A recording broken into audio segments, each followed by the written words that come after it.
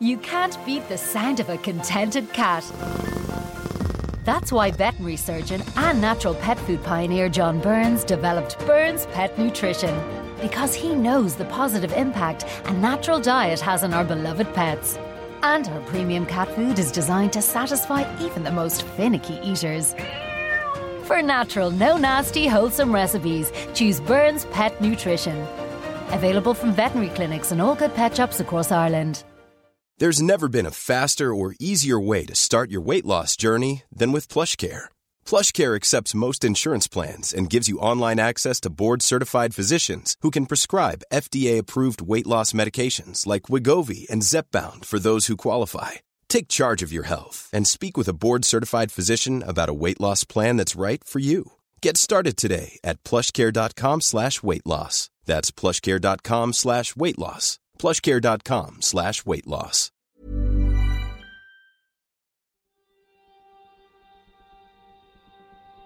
We go to the polls on the 18th of May to elect a new batch of councillors. 11 councils, 462 seats up for grabs, 807 people are standing in the local elections. How are things shaping up for the parties? What tactics will they employ? And what are the issues that they have chosen to fight the election on? We'll be looking at nationalism, unionism, and those who don't describe themselves as either. To examine the issues, I'm joined by Peter Donaghy, a data analyst with a keen interest in politics, and by Lee Reynolds, who describes himself as a recovering politician.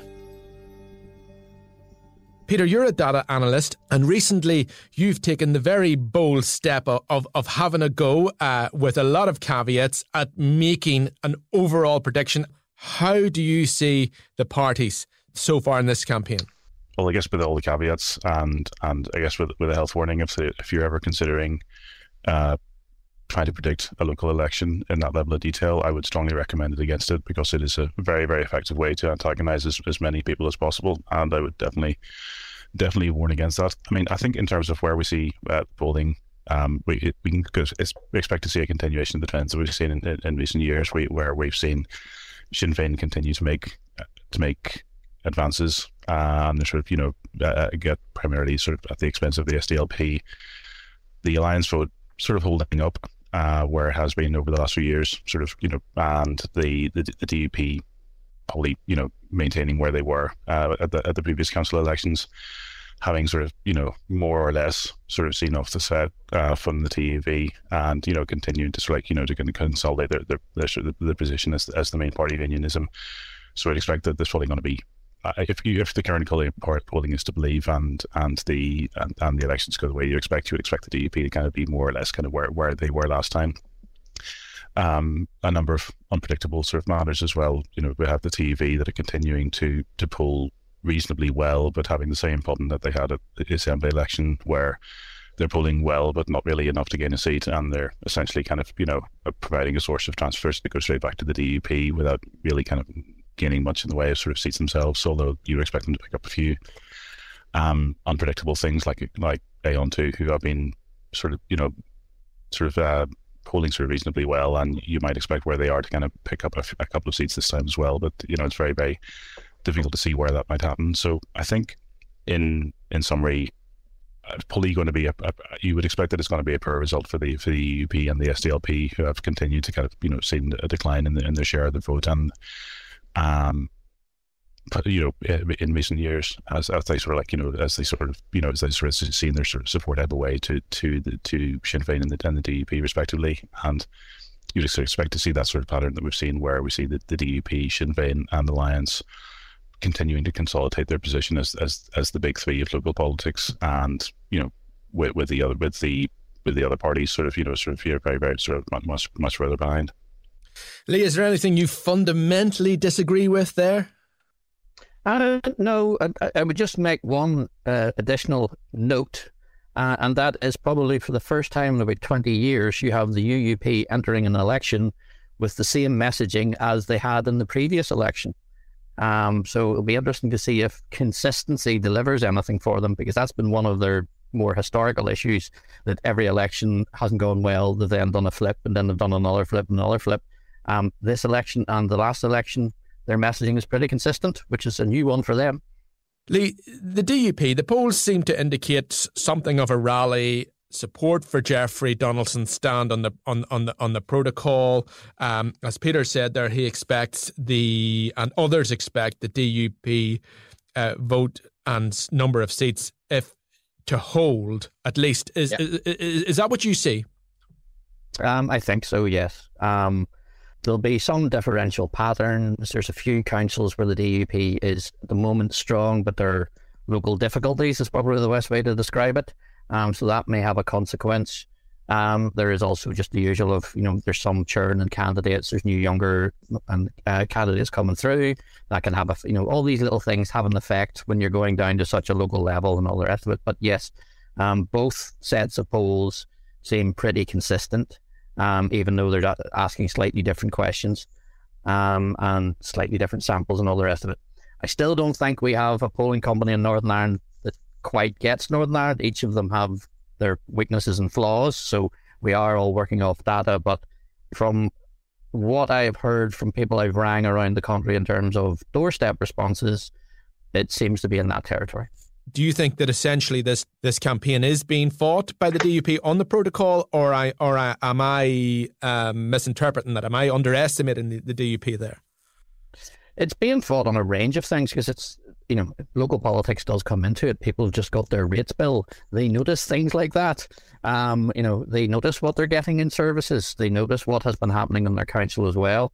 There probably is a thing of that, considering the sort of public frustration and anger, at the moment that doesn't seem to be turning into a wave of people wanting to rush to the polls to change politics. I don't think anybody has picked up that sense, especially from the doors at the minute. It's a bit of pretty much as you were, with some movement around the edges. Within the margin of error of the polls, I would say is probably where it's at. Now, we still have, I will start adding my caveats, we still have a fortnight to go. It is incredibly noticeable in this campaign that suddenly for the NIO and for the Northern Ireland Civil Service, PERDA doesn't seem to apply. And someone who's been in government around elections, I find that very interesting. Peter, the TUV, in your predictions, I noticed that you are predicting a huge jump, really, in terms of the TUV, from 6 seats to possibly 18 seats. Now, there's always this buzz around the TUV coming up to an election that they're going to make this a breakthrough eventually, and they never really have. And there's always been this sort of energy, but then it sort of peters out. The TUV are purely from a data and a forecasting perspective, they are an absolute nightmare to deal with, because, as you say, they tend to get this kind of swell of support in the polls, and it is real. I mean, we can see that certainly that they substantially increased their share of the vote. Last time, however, they have that problem that I was alluding to earlier, where they do well, they take some votes off the DUP, but not enough to get a seat themselves, and those votes ended up being transferred straight back. And I think I got probably slightly burnt at the last Assembly election when I thought the TV would make a little bit of a breakthrough, and I think it would end up with 4, and of course they end up just with the 1 seat that they have, albeit that they were very, very unlucky not to get the second seat in Strangford. Sort of a series of unfortunate events kind of perfectly landed for the Alliance, which meant that they missed out there. So it is very, very difficult to say. I mean, I think realistically, in a proportional system, especially with the number of seats that have been elected, a party that's kind of polling around sort of 7% or so are going to pick up some seats. I mean, I think that they lost a substantial number of seats between 2014 and 2019. So to gain a sort of to gain seats, and that would bring them back up to sort of the mid to late teens, would basically mean that they sort of were 9 years ago, in terms of what happened then. So they're very, very difficult to predict. I mean, I think you would expect them to gain some seats somewhere, given that they are, polling reasonably well. So 7%. I mean, they are only marginally at this point polling behind the SDLP in terms of their support. So you would expect them to pick up some seats everywhere. Some seats. how many and where they're going to be, though, it's very, very, very hard to predict. And, it's one of those ones where inevitably it's you're looking at the data, it's very hard to say exactly where they're going to pick up seats. But I suspect it'd be astonishing if they didn't sort of add to the total that they got in 2019, given where they are in the polls. Their big issue is transfers. If they're not sitting very close to a quota on a first count, then they just sit there and don't go anywhere, and others are able to take over and come back. It just is the nature of it for them. With more candidates in the race, then there may be a bit more of a chance of maybe a second or third DUP goes out, and then that for them they benefit from the DUP transfers. But that's their core problem. They're not transfer attractive. That was historically the DUP's problem. They solved it. We then had the problem again from RHI, but it seems to be resolving itself again. I just wonder, in terms of the transfers and the messaging from the TUV. I mean, they have these posters, people kind of mock them slightly, saying he's behind you, and it's Jim Allister in the background all the time. So the posters do sort of reinforce this view of the one-man band, which does that influence the whole issue of transfers, or is it irrelevant, Lee?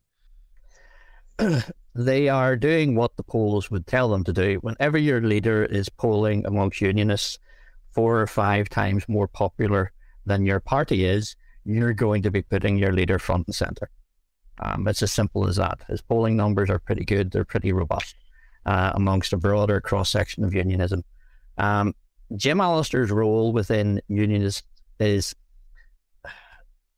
I would describe it as, for a lot of unionists, they just like having him around the place to keep unionism honest. They don't want his brand of unionism to be in control, but they want it just to keep the largest party feeling connected, grounded, and keen.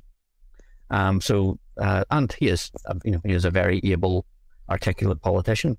Why wouldn't you want him about the place? So that's the TUV's dilemma. Of they've got this really powerful figure, but they can't transform that into anywhere near the scale of votes.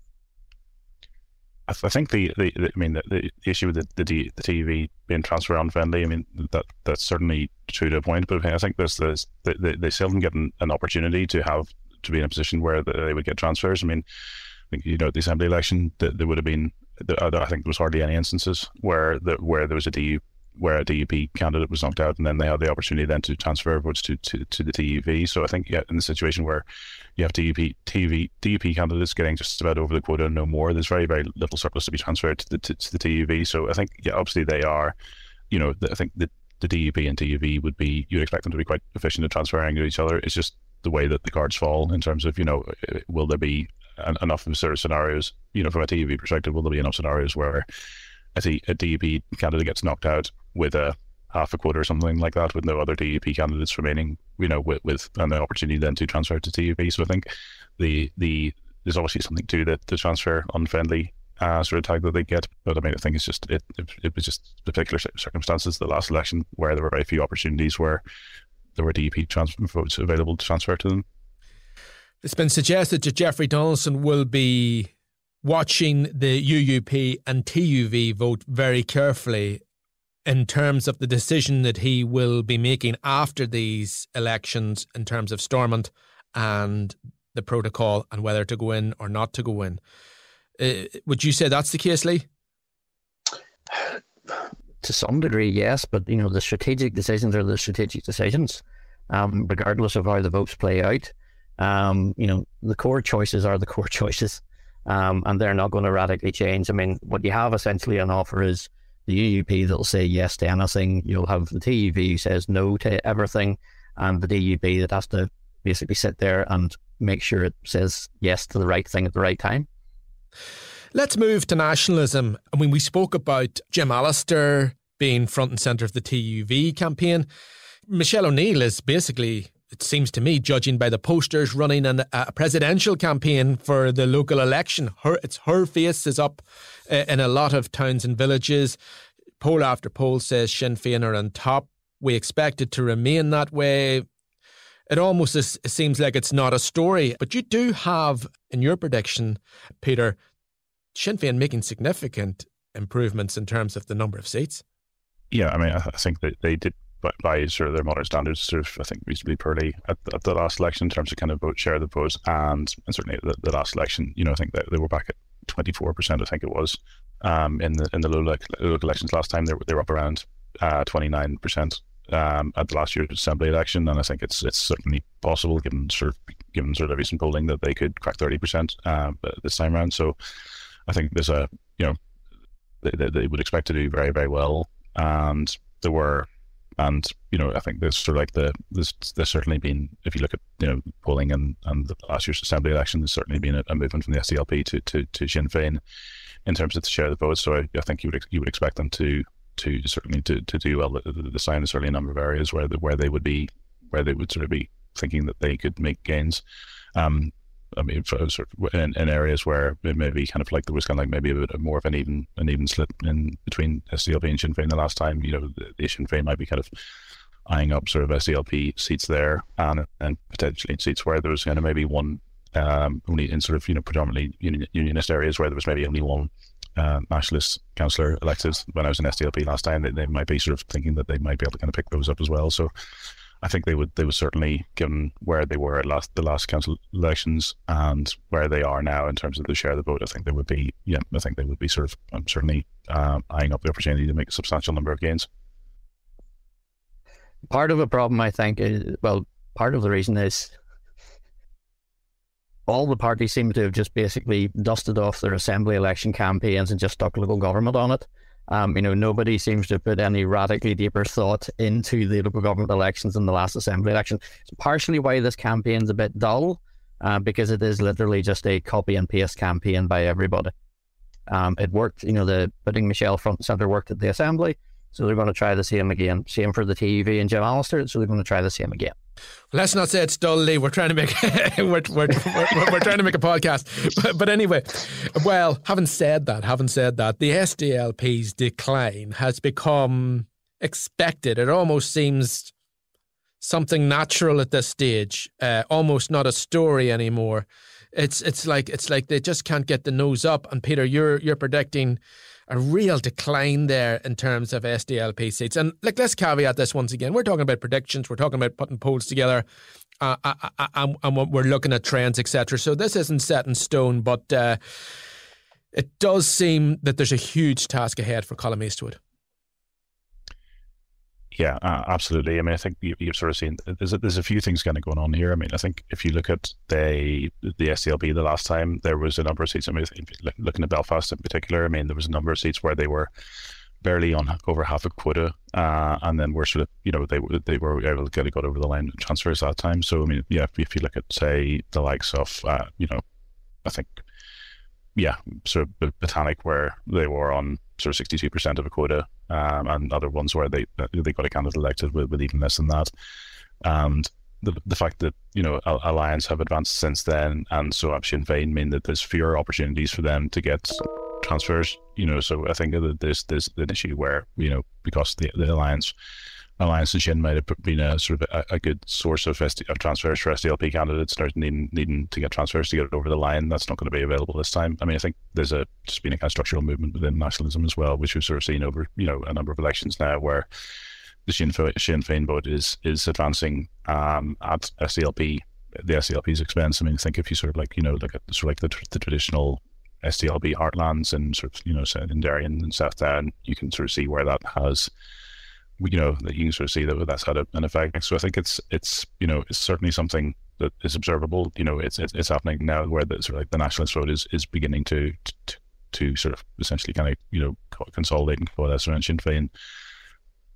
What that means for the future, who knows? I mean, it's just you can only really sort of like look at where you are and sort of like what the immediate future.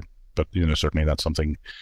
Unless there's a very, very rapid and shocking turnaround or a major polling disaster, I think we would expect that the SDLP are probably certainly look like they're going to lose a number of seats.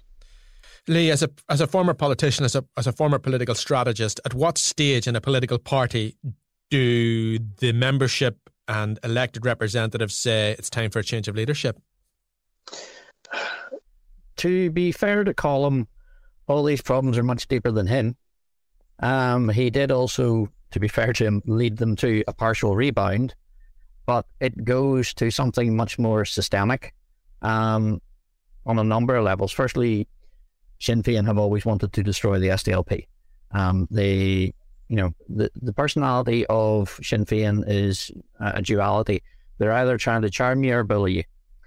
They don't like sharing, and they will now see the seeds of that they can get complete predominance of the nationalist community. If they get the election they want and expect in these local government elections, they can then immediately target the two Westminster seats. Now, South Belfast, they would target it in a way that they're not going to win it, but they'd target it in such a way that the SDLP would lose it. And that would be them for the greater priority. The big problem the UUP, for example, has found itself a role. It's tried to develop a USP. It's went, we are the Liberal Unionist Party. That is what we are about. That is what we are offering you. The SDLP is still wandering around going about John Hume's legacy. The bad part, the core problem for the SDLP and John Hume's legacy is he didn't have a legacy for the SDLP. SDLP was the vehicle to get the Belfast Agreement. That was it. He really didn't care afterwards. Whatever happened, happened. He didn't care. So there was no John Hume legacy for the SDLP in terms of its political future. The core thing I see for them, now, when did they get a rebound? They got a rebound when a chunk of nationalism was fed up with Sinn Féin about no devolution. So they had a sort of cause to rally round. Sinn Féin solved that problem, they went back into devolution. Okay, and now they're wandering around telling people how keen they are to get back into devolution. So they don't have that stick to beat them with anymore. And then you have attitude. And what could the SDLP's selling points be? One, that they are not tainted by a history of violence. And therefore they can be the more reasonable salesperson for abolishing Northern Ireland, for Northern Ireland joining with Ireland, leaving the United Kingdom. The nationalist electorate, by and large, and especially young people, don't care about the taint of violence anymore. The older ones do, but the younger you get, the polls showed that 70% backed Michelle's comments that the IRA violence was justified. So that, as a challenge by the SDLP to Sinn Féin, doesn't land with voters. Very sadly, that people are in that headspace, and it's a very dangerous headspace to be in a society like ours.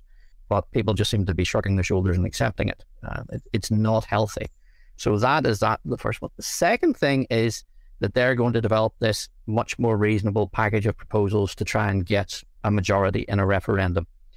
This is what is consistent in polling amongst Northern nationalists and Southern nationalists. Your average nationalist voter doesn't want to put a special package together. They just want it to happen, as is. So two ways that the SDLP could be trying to differentiate themselves and sell themselves aren't available to them. So they have a genuine deep-seated problem. They then could try and rebrand themselves in terms of left-right politics. What they've tried to do is out-left them. That doesn't really work. They've sort of been partially inspired by people before profit. But they just can't find a space. There's then also just the practical, Sinn Féin has a machine, the SDLP barely has a party. Before I move on from nationalism, Peter, into relatively new party, I suppose fundamentally a breakaway from Sinn Féin, but then brought in a host of independents and people from other parties, and fundamentally they're an anti-abortion party. How do you think Aon 2 is going to do? Again, like a little bit like the TV, they're very, very hard to say. They are sort of bumbling along, like on single digits. You would expect, I think, they certainly could pick up a few seats. Certainly, I mean, I think, they certainly, and they could pull a few surprises. It's one of those ones where, if this is, it's a local election, you can win by, if you get sort of 500 votes, that, they certainly could pull a few surprises. It's very hard to say. I mean, it's like, I would expect them to gain at least one or two. It's very, very difficult to sort of see from the data and from the polling. It's not really like sort of like, the DUP or Sinn Féin, wherein you can sort of get a reasonably sensible mapping between where they are in the polls and how many seats they'll win. I think, it's more of a hunch. I think they'll they'll probably pick up one or two. That certainly there's opportunities for them maybe to even go beyond that. But I think they will just. It's one of those ones where we will just have to see. The interesting thing, if you go back to University of Liverpool's mega poll in the 2019 elections, abortion in the nationalist community is the dog that doesn't bark. And what was really interesting, when you went through SDLP and Sinn Féin voters, they were uncomfortable with the big shifts in abortion policy in both parties. Sizable minorities and even majorities of their voters didn't like where their abortion policies now were. But when you went to the number one issue to affect votes, abortion was 1 in 100. So while they were very unhappy and uncomfortable, it wasn't moving votes. Seen perhaps as something which simply you mightn't be comfortable with, you mightn't agree with, but perhaps simply inevitable and therefore no longer a political issue. Could well be, but it's it's one of those things, because the DUP tried to target pro-life voters in the nationalist community as well. It didn't work, so it is a case of it's one of those things of always be careful of just building a strategy on the answer to one question. It has to be deeper than that, and you have to go through all the sub data. And that is, what do people care enough about to shift votes? And the number of people that this actually shifts votes for is small. Now, it also adds to the problem of the SDLP, because that means Onto is nibbling in Northern Ireland more at SDLP voters, in my mind, than it is that is amongst Sinn Féin voters. Let's move on to parties which don't designate as unionist or nationalist. And first among those, of course, is the Alliance Party. The Alliance Party, I suppose, have had a number of good elections. There's almost a pretty good hype around the Alliance Party. Now, that may be to do with very friendly media coverage, but they have made breakthroughs in perhaps the south of Northern Ireland and the west of Northern Ireland. There's also the Naomi Long factor, and she's consistently a popular leader. And Peter, you do think that the Alliance Party can make good on their electoral support to gain a significant number of more seats this time around?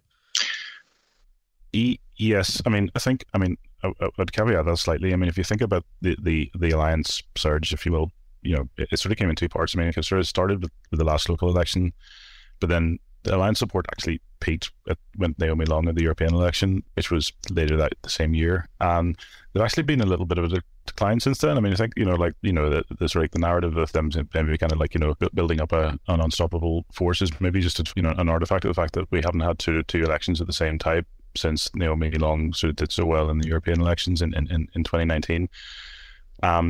So I think, you would expect them to do well, because they always do well in transfers, as we can see, although, by virtue of the fact that, there could potentially be a substantial pool of SDLP and maybe to a lesser extent UUP sort of candidates that might get elected, that might sort of, provide them with a decent pool of sort of second preferences. So I would expect them to do well, albeit I think, there's maybe the extent to which they are sort of like an unstoppable juggernaut in local politics is maybe slightly overdone. I think just by virtue of the fact that I think whenever there is another Westminster election to compare with the previous Westminster election, and there hasn't really been much of an increase in support since then, it might be kind of more apparent the extent to which their support is basically kind of been broadly flat, and it hasn't really sort of like made the real breakthrough into kind of like maybe kind of getting towards kind of 20% of the vote that would maybe provide like a real sort of like revolutionary change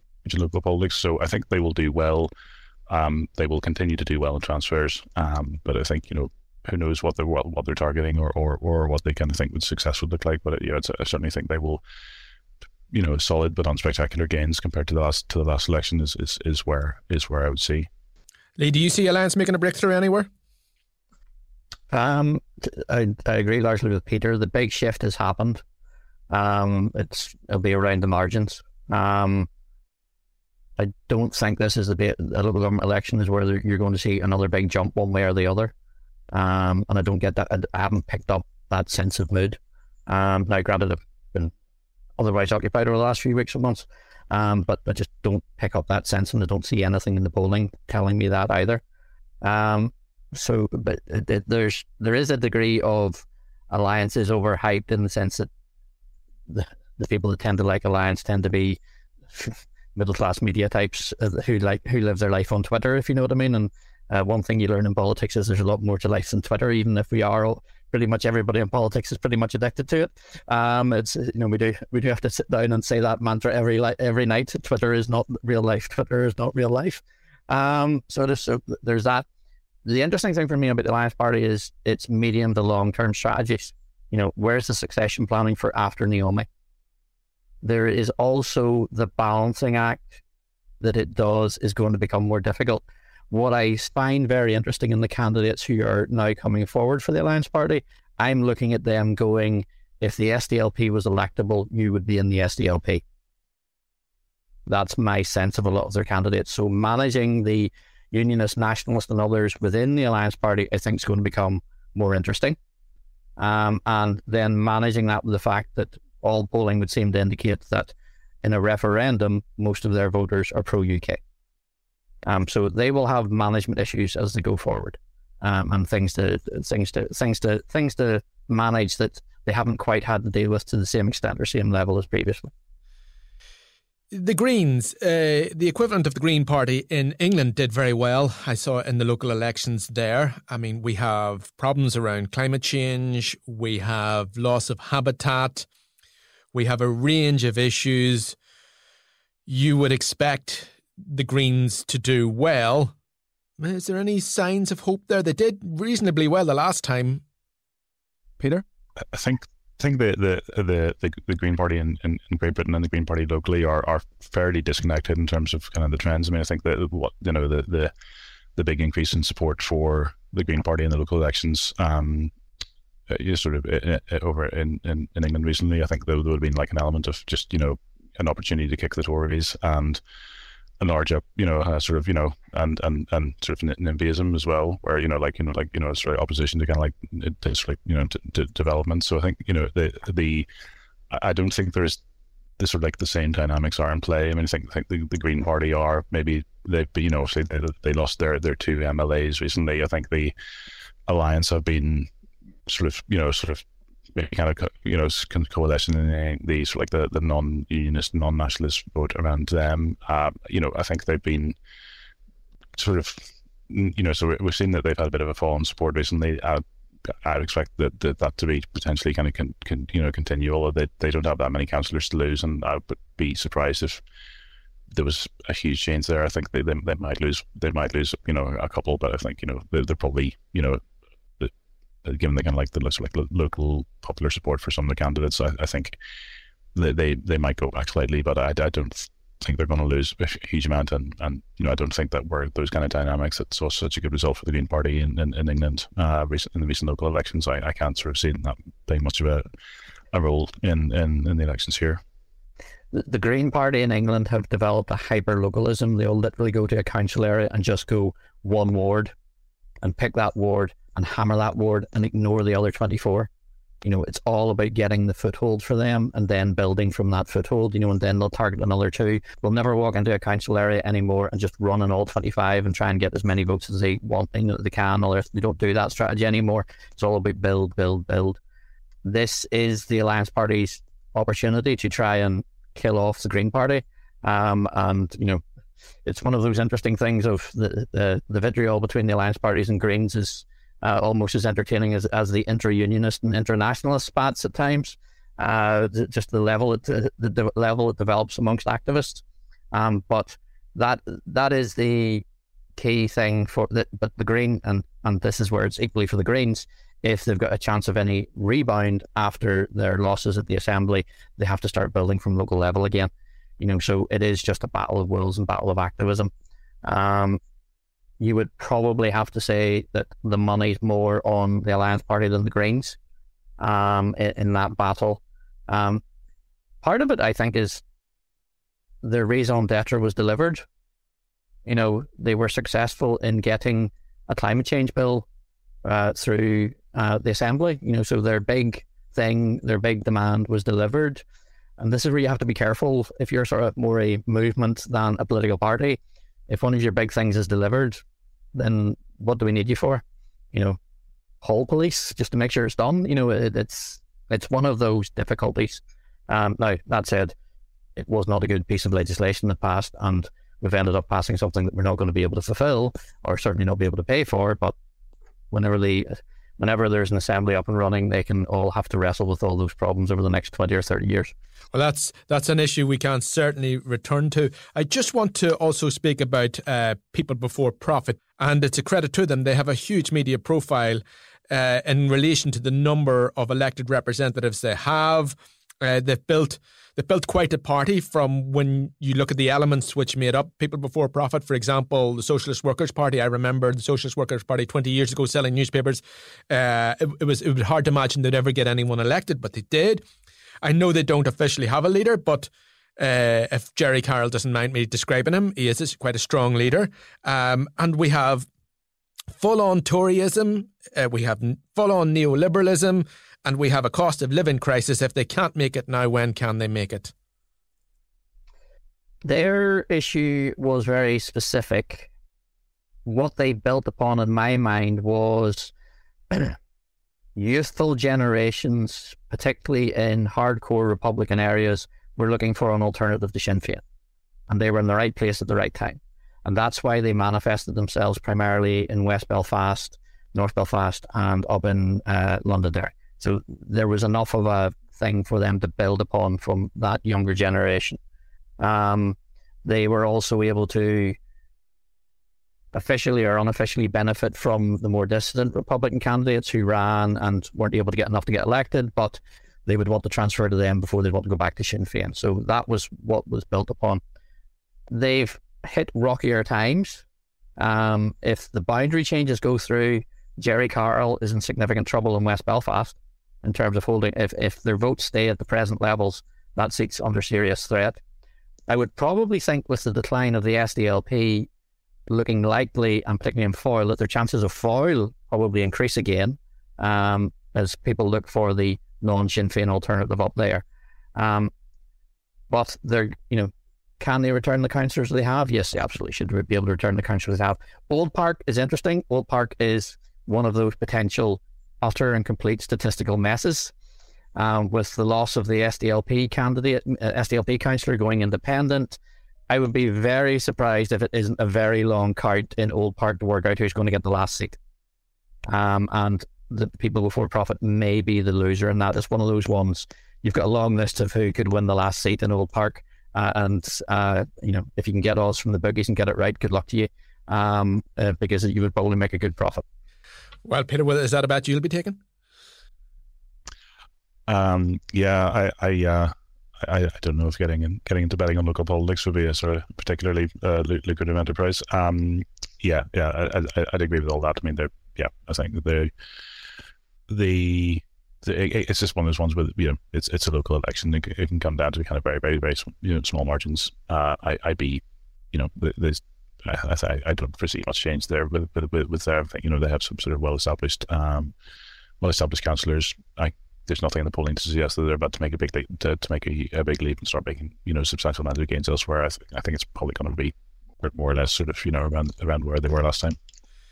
Gentlemen, is there anything we haven't talked about that we should have talked about? Is there any big story out there that you think might break during this campaign or after this election? It's not really it's maybe more of a sort of a statistical thing than a politics thing, but I'm really, really, really, really fascinated by the sort of the whole donkey voting phenomenon, where candidates with surnames that start with lower in the alphabet tend to do better invariably than candidates who start with certain surnames letter in the alphabet. I think, Lee, that's something you'd probably be someone who has suffered from that. Yes, Peter. Yes, go Peter. So I think I think my pet policy would be that I would randomize the order of the ballot papers to sort of try and eliminate that. Although my surname starts with D, so it's maybe that sort of level of naivety, which means that I wouldn't be very good in politics in the first place. But I think we can sort of see where there was two. Where parties have two candidates on the ballot. I think last time around the first party, I think it was around 84%. The first alphabetically got elected, and then the second alphabetically elected was elected less than half the time. So I'm always very, very. I mean, if you look at I've sort of seen candidates where Sinn Féin are running a large number of candidates. For example, they're second, third, fourth, etc. always goes in reverse alphabetical order from the candidate last on the ballot paper to the candidate first. So I think I'll be really, really interested to see. It's such a noticeable thing last time where you had such a huge advantage if your surname was lower in the alphabet and appeared higher on the ballot paper. I'd be very interested to see if the parties have got any cleverer at trying to kind of mitigate that when it kind of comes to sort of like evening that up and balancing the ticket out. There's also the role in this of voter databases, and the two parties which have the best voter databases are Sinn Féin and Alliance, and the rest of the parties are still stuck in some 1970s, 1980s model, which is just absolutely ridiculous. Alliance Party have basically learned from the Lib Dems. The Sinn Féin have learned from various other parties, but it's all about the database. And that's one of the ways you can partially overcome this. And if you're not doing that, if you're not doing those things, then you will suffer exactly what Peter describes. You can try and balance it in your vote management plans, but when you're dealing with so many ballot boxes and different profiles, it was interesting whenever it came to voter management. In my experience, middle class areas would have a 70 to 80% success rate for voter management. Working class communities would be more 50 to 60% within unionism, that is, in terms of voter management. And then, so that was the sort of variables and all the rest of it. And there can also be the issue as well of an established candidate versus a new candidate name recognition. And in the great debates internally about who gets which polling stations, all of these are argued out and raised up, and this one's more important than that one and all the rest of it. But that's all the arguments that people don't get to see. Lee Reynolds, Peter Donaghy, thank you very much.